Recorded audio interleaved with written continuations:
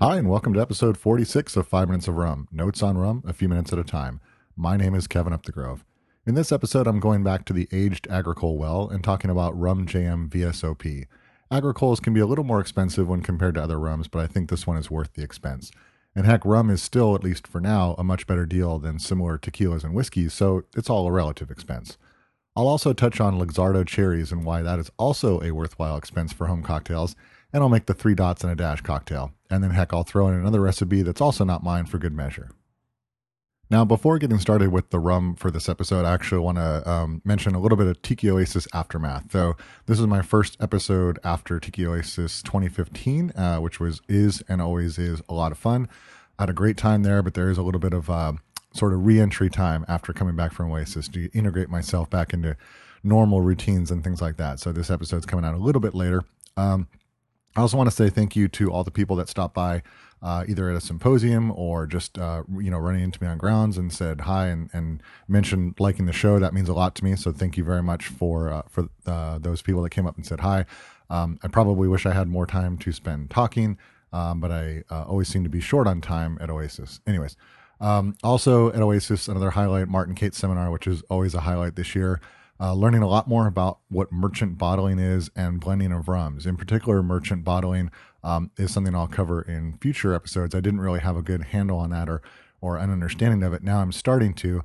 The good side is you can get some really good rums out of that. The bad side is they're generally a finite product, not something that's going to be around forever. But that's a topic for a future episode.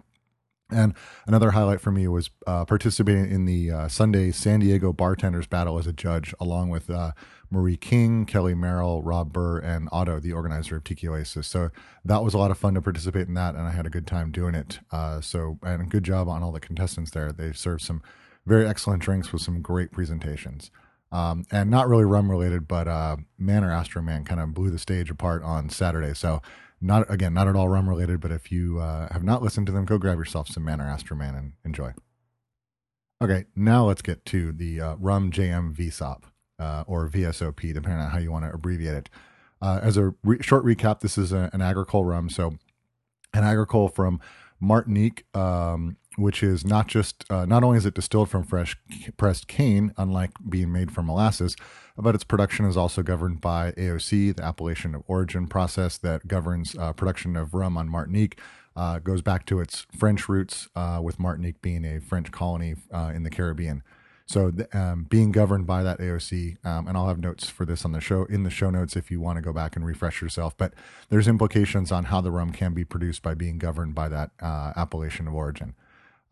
Actually, you can also go back and listen to episode 5 when we talked about the Rum JM Agricole Blanc, and there's more information on Agricole and its production in that note or in that episode as well. So in short, the AOC is going to put certain standards in place that have to be adhered to assure, how it's aged. An agricole rum is, again, distilled directly from sugarcane and not from molasses. So you get that stronger sense of the soil, the earthiness, the grassiness, and a little bit, indeed a little bit more of where that rum came from, as opposed to molasses, where some of that gets lost in the process, especially as molasses has become more of a commodity and doesn't have as many ties to individual islands. The Rum JM VSOP is bottled at 90 proof or 45% alcohol by volume. It is not impossible to find, but you'll need to find a more specialized store other than a local Bevmo or a corner liquor store. Agricole availability in general it's improving, better than it was 4 or 5 years ago, but it's because it's an imported, more specialized product, you don't find it in as many places because stores have to sell bottles in order to stay afloat. So you find specialty retailers do probably a little bit better job of stocking this. This bottle is about $55 a bottle. I believe currently, I think I paid about $50 for it. There's a little bit more. I'll get to this after the tasting, but there's a little bit difference in how this rum came out originally and how it exists now on the shelves. So let's do some tasting notes first before we get into the rest of the rum. I have my glass here. In terms of appearance on this rum in the glass, it's a light brown, like a light maple syrup color. And if you hold it right up to the light and tilt it, you get a little bit of a green tint to the very top edge when you look at it in direct light. Swirled in the glass, it's going to produce thick legs that I found drop down kind of at a medium pace on the glass and then left droplets on the side of the glass after a few minutes. Aroma, Just pouring this rum out starts to fill the air with that agricole note, the sort of distinctive flavor of or aroma of an agricole. And also on the nose, there's a distinct smell of wood, a little bit of cane and a little bit of grass, and just a little minor hint of burn on the nose, a little bit of that astringency that you're getting from the 90 proof, but not a lot, not as much as, say, an Agricole Blanc, which generally are bottled at 100 proof and have a little bit more of that initial burn and then that heat.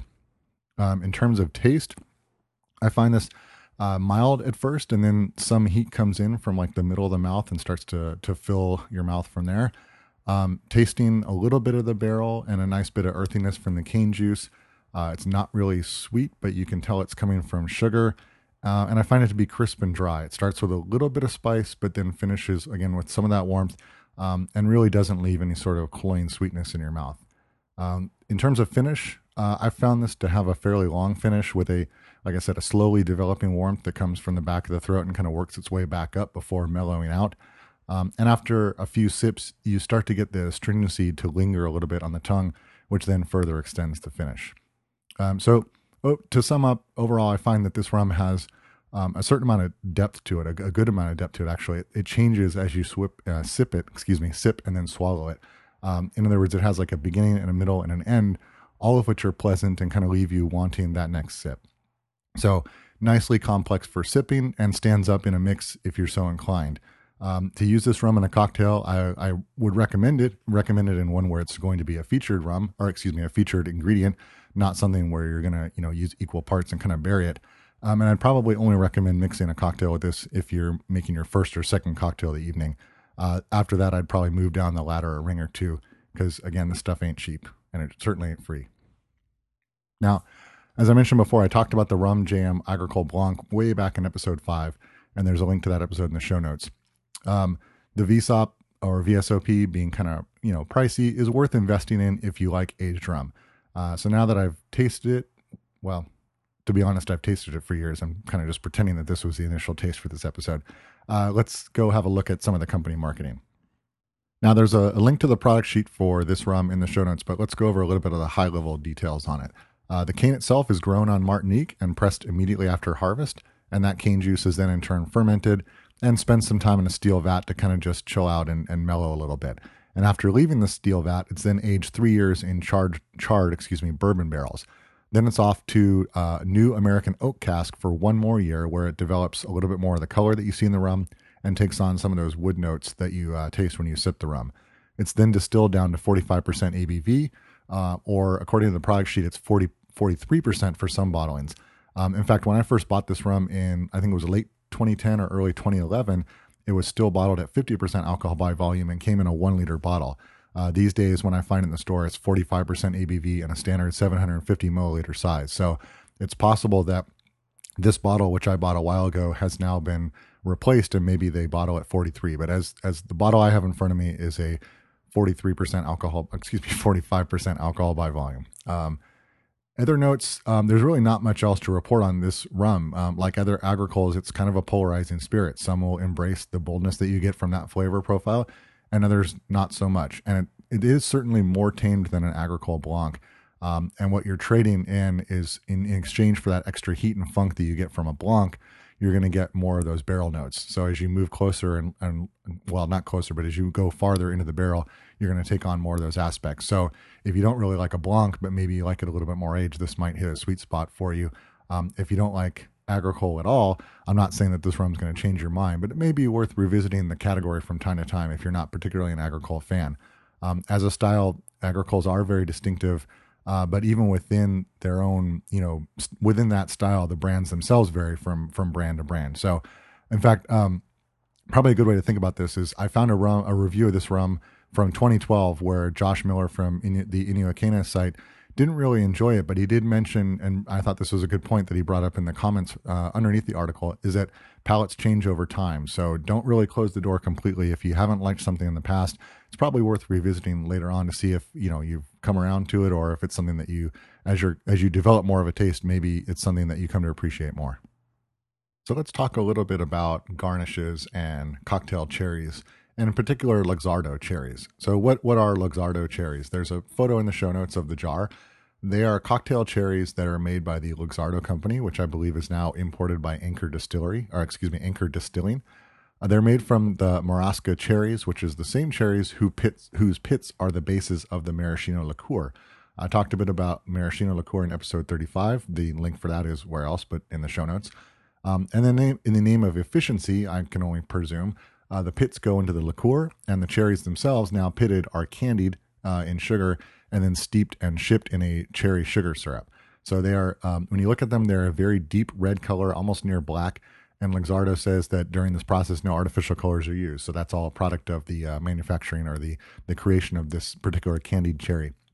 They look very sharp when used as a garnish. And guess what? They also taste delicious. So like many quality cocktail components, these were once a little bit harder to find, but I do see them in a lot of bars now, and I'm always happy to see them.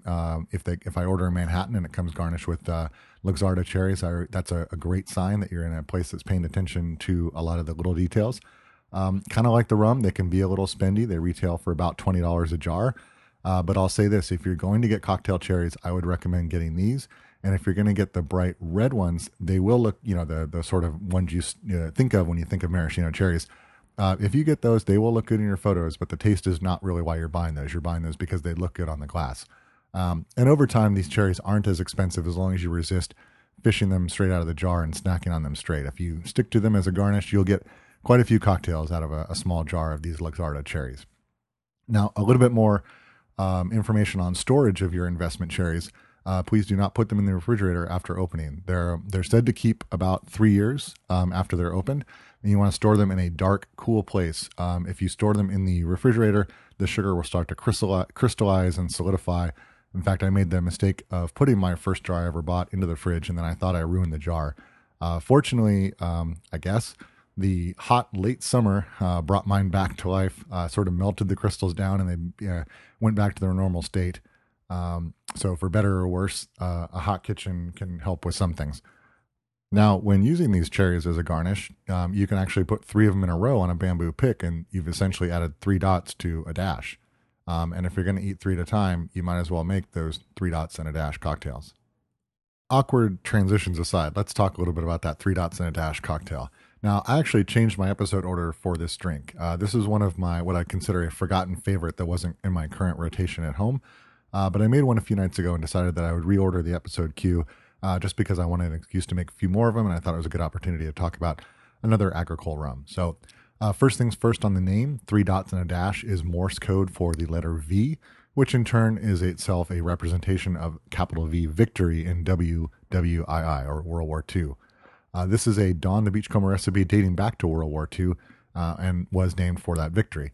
According to Sip and Safari, the version that was printed in that and it is reproduced in the Total Tiki app is as it was served in the 60s at the Las Vegas Dawns, though as just mentioned, the recipe did originate near the end of World War II. Now, the recipe itself is 1/2 ounce of fresh lime juice, 1/2 ounce of orange juice, fresh if possible, 1/2 ounce of honey mix, 1 1/2 ounce of aged agricole rum, in this case the Rum JM VSOP, 1/2 ounce of Demerara rum, in this case I'm using Hamilton 86, 1 dash of Angostura bitters, 1/4 ounce of falernum, and 1/4 ounce of pimento dram. Now combine that with 3/4 of a cup of crushed ice in a spindle blender, mix that for 5 seconds, and pour unstrained into a quote-unquote specialty glass. I'll get to that specialty glass in a moment. And then garnish that with 3 Luxardo cherries on a skewer. Now, in terms of presentation, about that garnish. So as published, the published garnish is 3 cocktail cherries speared to a pineapple stick as the dash. I don't use the pineapple stick just because there isn't pineapple in the cocktail, and it would throw the flavor off a little bit if you submerge the garnish into the drink. And no, to be fair, the cherries aren't in the cocktail either, but I'm resting those on the side of the glass and not submerging them, so that's my excuse. With regards to the specialty glass, I found that a small wine goblet works very well, as does a squat stemless cocktail glass or a small Pilsner. The photo of the cocktail in the show notes is featuring that small squat stemless cocktail glass, which just seems to be the right size for this drink and is pretty well spill proof. Another good idea, as they do it at Smuggler's Cove, in terms of the garnish, is to use a pineapple leaf next to the 3 cherries. So you still get that 3 dots and a pineapple dash, but you don't have the flavor, obviously, of a chunk of pineapple in your cocktail. There's a photo of that presentation also in the show notes. Taste when this cocktail, if you look at the recipe, it seems to be a little bit precious or a little bit fussy if you just read it. But this cocktail comes together so well, I can't really fault it for just being true to itself. Where when you make a rum barrel, it feels like a lot of everything is going into a big mug. And don't get me wrong, I do love a good rum barrel, but that's another show. The Three Dots has very well matched flavors on an interesting symmetry when you look at the cocktail recipe. So, for instance, if you start it off, you look at a half ounce, a half ounce, a half ounce. You're looking at a half ounce of lime juice, and a half ounce of orange juice, and then another half ounce of sweetener. So you get in with an ounce and a half of what's essentially pretty much a sweet and sour mix at that point, but a very articulated and freshly squeezed one and considered one, not just some sort of sour and sugar. You match that now with an ounce and a half of the aged agricole rum, and then you add another half ounce of Demerara rum. It's going to give a little bit more base and give it a little bit more sturdiness. And then you put in a dash of bitters. Dash of bitters is always good for sort of bringing things together. And the quarter ounce and a quarter ounce of the falernum and pimento dram gives you a lot of different spice elements, but still matches up nicely with the half ounce of Demerara rum that you put in before. So there's actually, it's not just everything thrown into a glass. There's some careful considerations made when putting this drink together. And when it's made well and when it's measured correctly, you actually can taste each element. In fact, this cocktail was used at Martin Cate's CSI cocktail. It ended up being CSI Cocktail 1, I believe, in Tiki Oasis 2011, where a bunch of different ingredients were put together on a mat in front of people. And then you had the cocktail and you tried to taste which elements you could taste and pull out how many of them you could get out of the 8 total ingredients. I think the winner in that case was Marie King, and I think she got 6 or 7, if I believe. But it's an interesting experiment. You really can taste, when it's well made, you really can taste all the individual elements, and they come together very well. And I particularly enjoy this cocktail because I think it showcases an aged agricole rum very well. There's not a lot of, aside from having a tea punch, which is usually an agricole blanc, and maybe the Donga punch, which is another Don's agricole drink, there isn't a lot of drinks that really showcase just the agricole rum, but I think this one does it very, very well. Another favorite of mine to substitute in for the Rum JM VSOP or VSOP is the Royal St. James Royal Amber Rum, which I talked about in episode 31. So if you have a bottle of that, that's another good option for making this cocktail. Sort of a side tangent, speaking of St. James and why it seems to be so hard to find now in the U.S., it seems that St. James has elected to stop doing a 750 milliliter bottle just because it didn't make sense for their company. So the short version is that pretty much everywhere else in the world other than the U.S., the standard bottle size for a bottle of liquor is 700 milliliters. In the U.S., it's 750 milliliters, which means that if anybody wants to sell a bottle of spirits in the U.S., they have to bottle it in our standard size, and there's a large lobby for keeping 750 milliliters by U.S.-based distillers because it helps protect their market a little bit. So, spirit manufacturing politics aside, I think when the reason why you don't see so many people import things into the U.S. if they're not a U.S.-based manufacturer and they're not high volume is simply because you're now expensing doing 2 different bottling sizes, one for the rest of the world essentially, and one for the U.S. So it's a little bit unfortunate because I really do like St. James. I wish there was a way to get that here. But it seems that, at least at the current moment, it doesn't make sense for them economically. That's a tangent we need to come back from. So enjoy the 3 Dots and a Dash. I have mine here, and I think I'll take a little sip. Very refreshing. I would highly recommend making this drink, taking your time, measuring it out, and enjoying. Now, how about a bonus recipe since we're talking about Rum Jam? Rum Jam sponsored Tiki Oasis in 2010. I think they also sponsored other years, but in particular Tiki Oasis 10. And there was a Martin Cate seminar on punch. And so this recipe is going to be the Martin Cate produced along with Blair Reynolds. There was a Tiki Oasis 10th anniversary punch. In addition to all the great information on punch and which led me to buy the David Wondrich book on punch, which was, outstanding. I think I talked about that back in the Cup of Cheer episode. That might be episode 17, I think, but go look that up on the site. Not just, it did taught people not just about the hows and whys of punch, but also they produced a giant bowl of punch in a 40-gallon volcano bowl filled with punch. So needless to say, the combination of information and a 40-gallon volcano bowl left a lasting impression on me. There's a photo of that. I didn't get a really good photo. iPhones didn't take as good photos in those days, and I didn't have a good camera with me, but there's something of a photo of that in the show notes as well.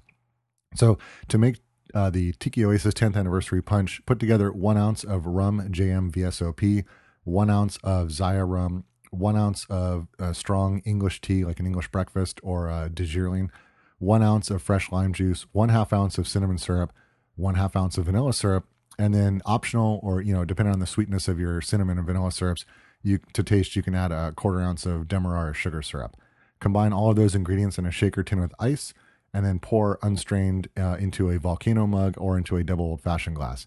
And then to make a punch, you just multiply each ingredient by the total number of desired servings and serve that in a larger vessel like a volcano bowl or some such. That's it. Thank you for listening. Show links are up on the 5 Minutes of Rum website. That's number 5minutesofrum.com. The show is also on iTunes as 5 Minutes of Rum. On iTunes, you can subscribe, you can rate the show, or leave a review. The show is also on Twitter as at 5 Minutes of Rum. That's at symbol number 5 Minutes of Rum. I'm also starting to post on Instagram, also under the 5 Minutes of Rum moniker. So you can find either on Twitter or on Instagram as at 5 Minutes of Rum. Please send in comments, corrections, feedback, and requests via the 5 Minutes of Rum website or on Twitter or even on Instagram. And now, go get some rum.